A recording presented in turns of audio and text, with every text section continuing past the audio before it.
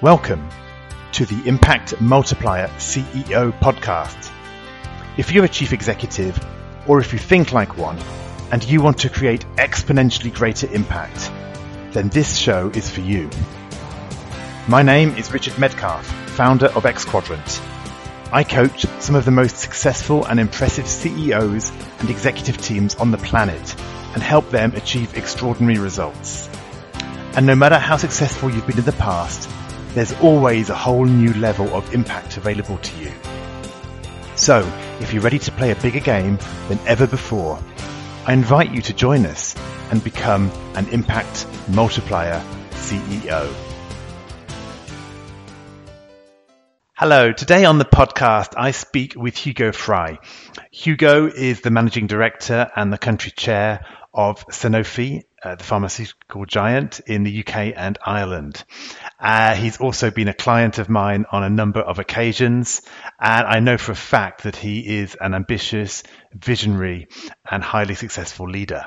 Today, what we're going to get into is really understanding the journey of how Hugo was able to repeatedly identify incredibly promising and disruptive career opportunities and was able to seize those and multiply his impact as a result. We also get into his technique, which I call prove, celebrate, and scale, that he's been able to use repeatedly to create behavior change and cultural transformation in his different organizations. And finally, we look at the question of speed, how when you're a leader and you want to go fast and you're visionary and you want to go at 100 miles an hour, how do you slow it down enough to bring the people with you? So sit back and enjoy this conversation that I have with Hugo Fry. Hello, Hugo. Hi, Richard. Hi, hey, thanks for joining me today. It's great to have you. No, pleasure to do it. I always like our discussions, so why not record it and share them? Well, exactly. So yeah, this is great because we've worked together. Obviously, over several years now, we've done several bits of work together with you individually and with your team. So it's great just to perhaps step back and on the podcast reflect a little bit, step back and reflect about what's that journey been like for you and where's it going. As you know, this is a series around, I call it CEO Success Formulae. So I'm really trying to dive into high performers, people who are running businesses, and see what's it been that's made them successful. And there's always another level. So that's the second part of the equation. It's like, where do you go once you're there, right? Once you've run you're running a huge business with Sanofi. So before we get into that, do you want to just give us a quick, for those of us who don't know you, a 1 or 2 minute elevator pitch about what's been your, what's your kind of your bio, what have been the steps in the journey to get to where you are now as MD of Sanofi in the UK? Yeah, so I am a 27-year product of the life sciences and pharmaceutical industry. But I've been lucky enough to do some of the most diverse roles. I've worked across commercial operations, strategic positions, research and development, manufacturing. I've worked all around Europe, in France, in the UK, in Germany. I've worked in Russia, in emerging markets. I've worked in the US and traveled around the world. So the breadth that this industry is able to give me has really kept me stimulated over all that time. And I find it very exciting. The other bit is being at the cutting edge. I've always been in companies that have tried to innovate or in positions at the innovation end of things. And I find that very exciting, very stimulating.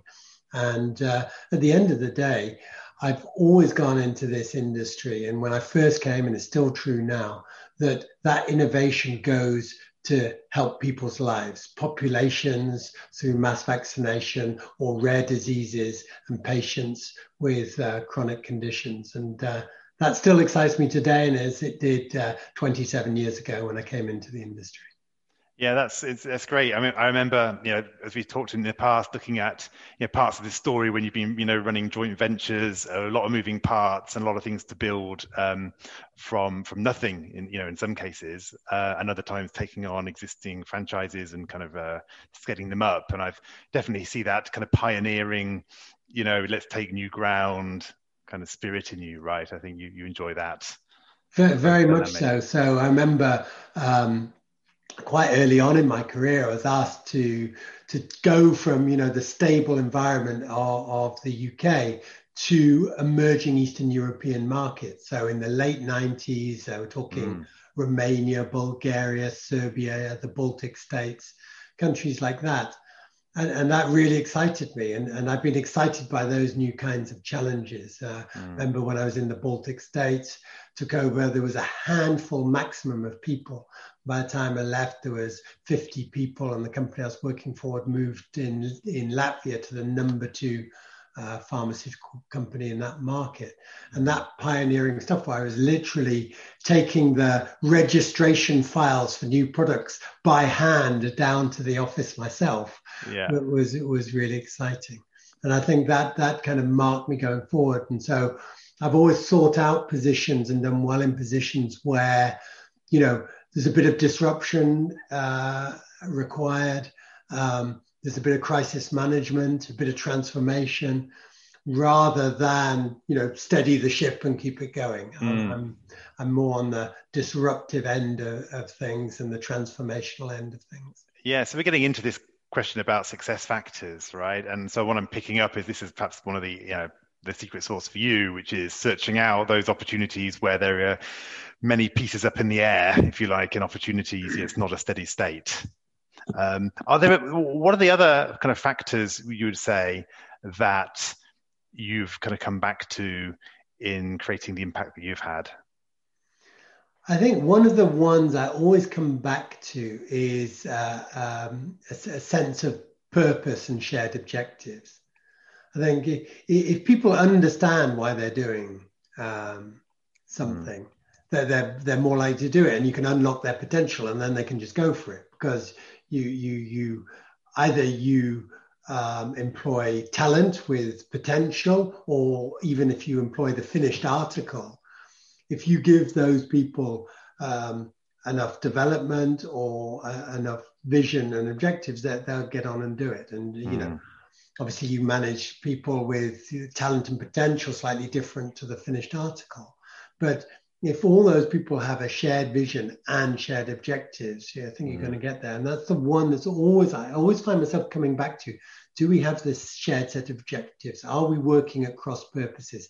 Are we aligned enough in terms of what we're trying to achieve? Or is Mm. that different? And I keep coming back to that one. And often if things aren't going quite right, I see that actually, no, the objectives aren't quite in line. They're not Mm. quite together.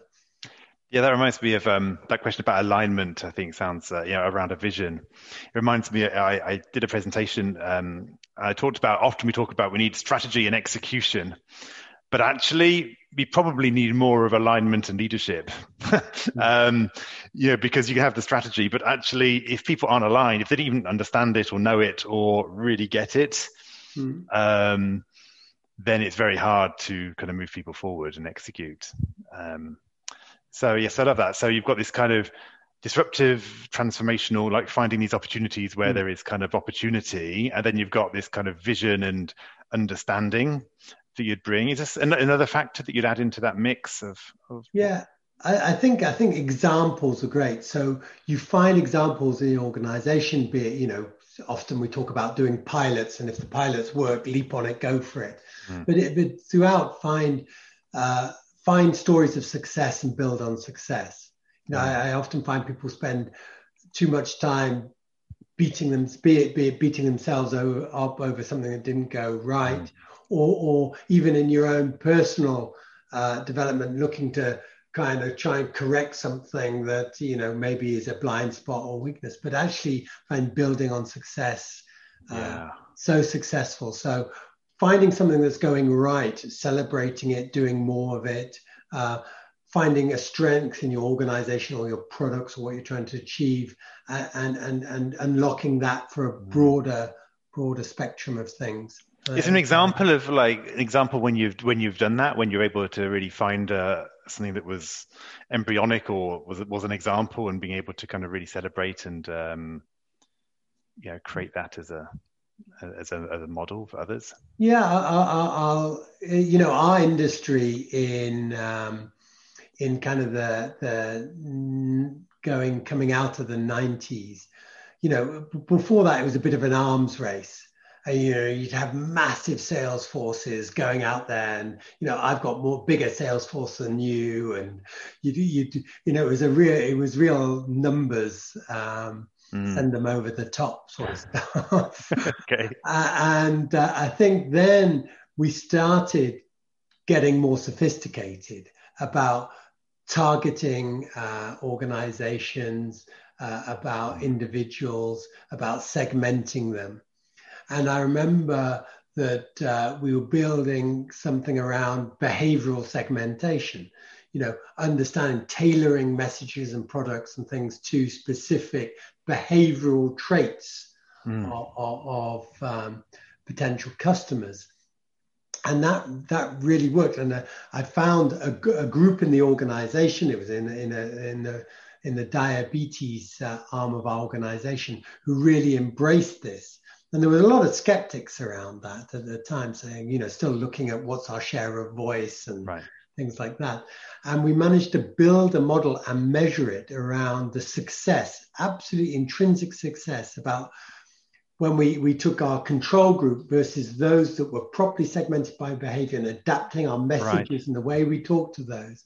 And the difference in success was paramount. And then we could go around showing people and say, look at what success. And then, of course, everybody wanted to adopt it. And then that moved the needle quite a lot. And it's quite exciting. Yeah, no, it's really nice. So you're actually doing it on a small scale, but getting the data to actually prove it out. What's been the so obviously, when we have have you set of gifts that we use and these set of strategies, there's often the dark side that comes along with it, right? There's often something we have to overcome in our own leadership style, perhaps, to really get the best out of the people around us. What have you, what's your story been on that? Where have you found you've had to make, do some learning on the journey in particular? I think that the learning comes from when you've done a broad set of jobs like I have in multicultures and things like that. Sometimes, you can jump ahead and see a solution, see the pathway there. And the great danger when you see that or you do that is that you forget that not everyone sees that pathway and that way forward. And you don't spend enough time plotting that pathway forward with the team, because it's absolutely worthless if you're charging on ahead on your own and the team and people aren't coming with you. So actually, I think if I was to summarize that, sometimes going a little bit slower is faster. Hello, it's Richard here with a quick interlude. These conversations are all about upgrading how you think about creating impact. So here's a resource to help you do just that whilst staying fast and focused. The CEO's Checklist for Challenging Times is a quick way to enhance your thinking and detect blind spots, even when things are moving incredibly fast and you're not sure what's going to happen next. You can get this powerful checklist of 17 world-class strategies by heading to xquadrant.com/go/challenging times checklist with a hyphen between each of those three last words. Now, back to the conversation. Yeah, exactly. And it's such a hard one. You remember in some of the workshops we've done, with your team, we've talked about this. It's like those of us who want to go at 100 miles an hour, those who want to go at 30 miles an hour, and probably you can go at 50, which is feels terribly slow for those of us who want to go at 100. But for those who want to go at 30, because they really want to make sure everything's in place, we're not going to screw up, we're not going to, trip over things, burn through resources, harm people. For them, it feels almost like totally out of control. And it's that dynamic often, which, I think organizations really struggle with, right? Because the leaders who see it, they're like, I know where we need to go, but they're probably missing some things as well that the other people are going to spot along the journey. So it's trying to find that. That understanding of what I'm comfortable with can make other people feel uncomfortable because they're right on the edge or whatever. And there's no particular reason. That doesn't mean it's wrong or right or things. No. It's just the way it is because they see things, and you just have to be aware of that. And and I still have to check myself. I don't get it right all the time every day. Yeah. No, absolutely. Yeah, well, I'm laughing because I see that in myself as well, right? And it's just that balance, right? Between you can, when you kind of see the main strategic thrusts, then the visionaries have got their coats on and they're ready to go out the door. The people who are seeing the operational obstacles, need more time, and say it's not a bad thing, it's a good thing because you're getting that extra perspective. But yeah, that can be. It's. I think you never quite break that. You never quite leave that behind. You're always having to think about it and thinking, what's my speed? What's my pace around this? Let's kind of jump into talking about. Let's talk about habits, and as you know, one of the impact multipliers that I often speak about is mastering transformation, right? Which is basically that that when you come up with a new goal, a new ambition, there's normally a shift in habits and disciplines that either you need to take on board or your team or your organization needs to do, right? The daily life, it starts to change in some way. And we can talk about that either from the lens of personal habits, what you found have kind of contributed to your success, or we can talk about building new habits in you or in your team. I'm just kind of what comes to mind when I talk about this question of habit formation and transformation. Yeah, so I think it comes back down to finding what works. If you can find what works and demonstrates it in transformation, then people will have more confidence doing it and then enter into the habit of doing it. Until there's proof, you won't get most people coming with you. Yeah. You have to plot that out, and anyone who's done way more change management than I have will understand the theory behind it better than I do. But when I think about absolutely finding the proof points of success and then taking that forward with a wider organization and then create the habits around doing that. And that could be in anything. I think we've learned good habits, albeit forced upon us by the pandemic. One of the great habits I've now learned is more regular, broader communication, which explains, which makes you say, right, why aren't we going into the office? What other methods are we using to communicate? What other tools are we adopting? And the level of engagement is really, really high when you do that. And we were getting 800-900 people on our regular calls, direct with everyone in the organization, whereas on a normal, even quarterly town hall, we'd maybe get 400-500. And so the level of engagement was much higher, but and it didn't wane. And so you find yourself explaining. So that value in transformation of taking people through it, regular communication, doing lots of Q&As. And I think to myself, actually, why haven't I been doing that before? Why did it take this pandemic and this massive transformation forced upon us to do that? And it is really a real learning. Well, what I'm hearing there's like also this immediate positive feedback loop in that example, right? So you do this town hall because you think, what are we going to do?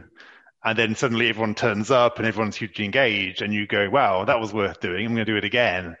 And I think no matter what the habits are, trying to find, what is that immediate satisfaction. Now, obviously, some habits are harder to spot that, right? Because you're building for a long-term result, in which case, obviously, the proof points help. You kind of feel good about it. But I think it's really also important, whatever it is to even if it's just that you give yourself a mini fist pump at the end of it, at the end of doing something that is important. I've done my, 10 sales calls for the day or whatever. It's like you've got to actually celebrate that moment. But I think the what you're saying as well is that it's when you identify things which obviously are working, then it's a great mechanism, like the town hall. That's really simple, well, not simple, but um, it becomes very easy to do more of that, right? Yeah. Because you're getting the bonus. And then if you think of other things, digital transformation. So our industry is going through a big digital Mm, transformation that, again, the pandemic has accelerated, which I'm sure is the case for many other industries as well. yeah, all over. But but we have lots of people out in the field, be it for medical and scientific reasons, be it for clinical studies, be it for sales calls and other reasons, who spend a lot of time face to face with customers. Now, obviously, Mm, that stopped mm, in most cases with a few respites. But we've transformed into digital ways of interacting with our customers. And very quickly, we've been able to demonstrate the value of that and some real success stories. And mm, then sharing those success stories across the organization means adoption has been that much quicker. mm. And that's a transformation in itself. And again, it comes back to this idea of finding a group or an individual or an area of success, Yeah. demonstrating that success, sharing it across the organization so that the adoption can be there. And then Yeah, nothing it's really breeds this. success. It's really like yeah, it's really fascinating. It's story, it's story led. It's telling the stories of success, which are then going to create a culture change or a habit change Yeah. on a wider scale. And especially if you can even prove it. I guess you can't always prove it, right? But trying to at least get that picture in people's minds. Well, this group did it. This is what they got. Mm. Positive stuff. I want some of that. We had a really good organic example in our organization where um, we had a complex project that we wanted to implement. So we trained up a few people in lean and agile techniques to help implement that project. So, with Scrum Masters and all the rest of it. And it was a real success, and those people loved it. And other people saw that and they said, well, can we be trained in that as well? And organically, they started Mm, implementing the training, and we got yellow belts and carrying on through the mm, belts and some real experts, and we were able to train ourselves then. And we've ended up with 50, 60 people in the organization, and most of our projects throughout the mm, organization without any top down request or anything, and mm, now run using agile and lean techniques. mm. Yeah, great. So I think this is a really interesting angle. So thanks so much for bringing this up. This is going to stay with me. I think this idea of selling the success Mm. in order to really scale new ways of working at whatever level. I think that's a really fascinating angle. Let's move forward and let's think about the future because no matter where we get to, right? And I know Sanofi in the UK and Ireland is a big organization. You've done a lot with it, and you had this 20 however many years it was of life science and pharma background and all the different stories. I'm wondering kind of what's your next level as a leader, right? So like how would you love to multiply your own impact in the coming months or years? What excites you when you're looking at the future? So I have to say, as I said earlier, that I get excited by change, by transformation, by disruption. I think that's interesting, and there's no doubt there's some really exciting innovation coming down the pipeline.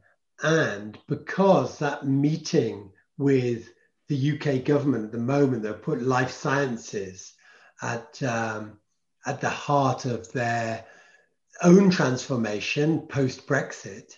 Mm, I think that's really exciting. That's getting exciting. So the idea of a post Brexit transformation which will allow innovation to come into the country and innovative products to be used to treat patients. I think that is really exciting. So I'd like to hope that I could use my leadership, one, to work in partnership with government institutions and the government itself and bring the organization together to help that happen. I think that's it. And I have to say I get very stimulated by that external engagement when the organization I'm working for has something that will help support the priorities of, in this case, a government and the institutions.